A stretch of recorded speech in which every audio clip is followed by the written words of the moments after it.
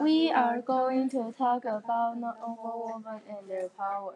What is a noble woman's daily? The lady's daily routine includes competitions, engagement, marriage, poetry, called love discussion. What does noble woman need to do for the husband? To help her husband manage real estate. What is a noble woman attached to an Ivy learner profile? Risk taker. To give mention and protection and help him solve the problem together. What were the advantages of this job?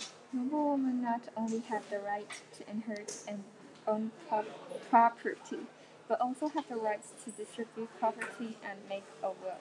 Usually the father is in charge of the family's finances. He has to respect his wife and cannot intervene in matters that fall within the scope of his wife's authority.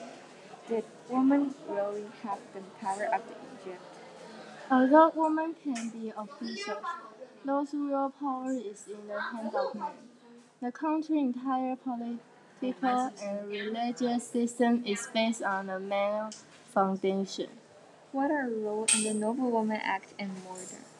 The noble women in Egypt are like a wife in the royal family in modern times.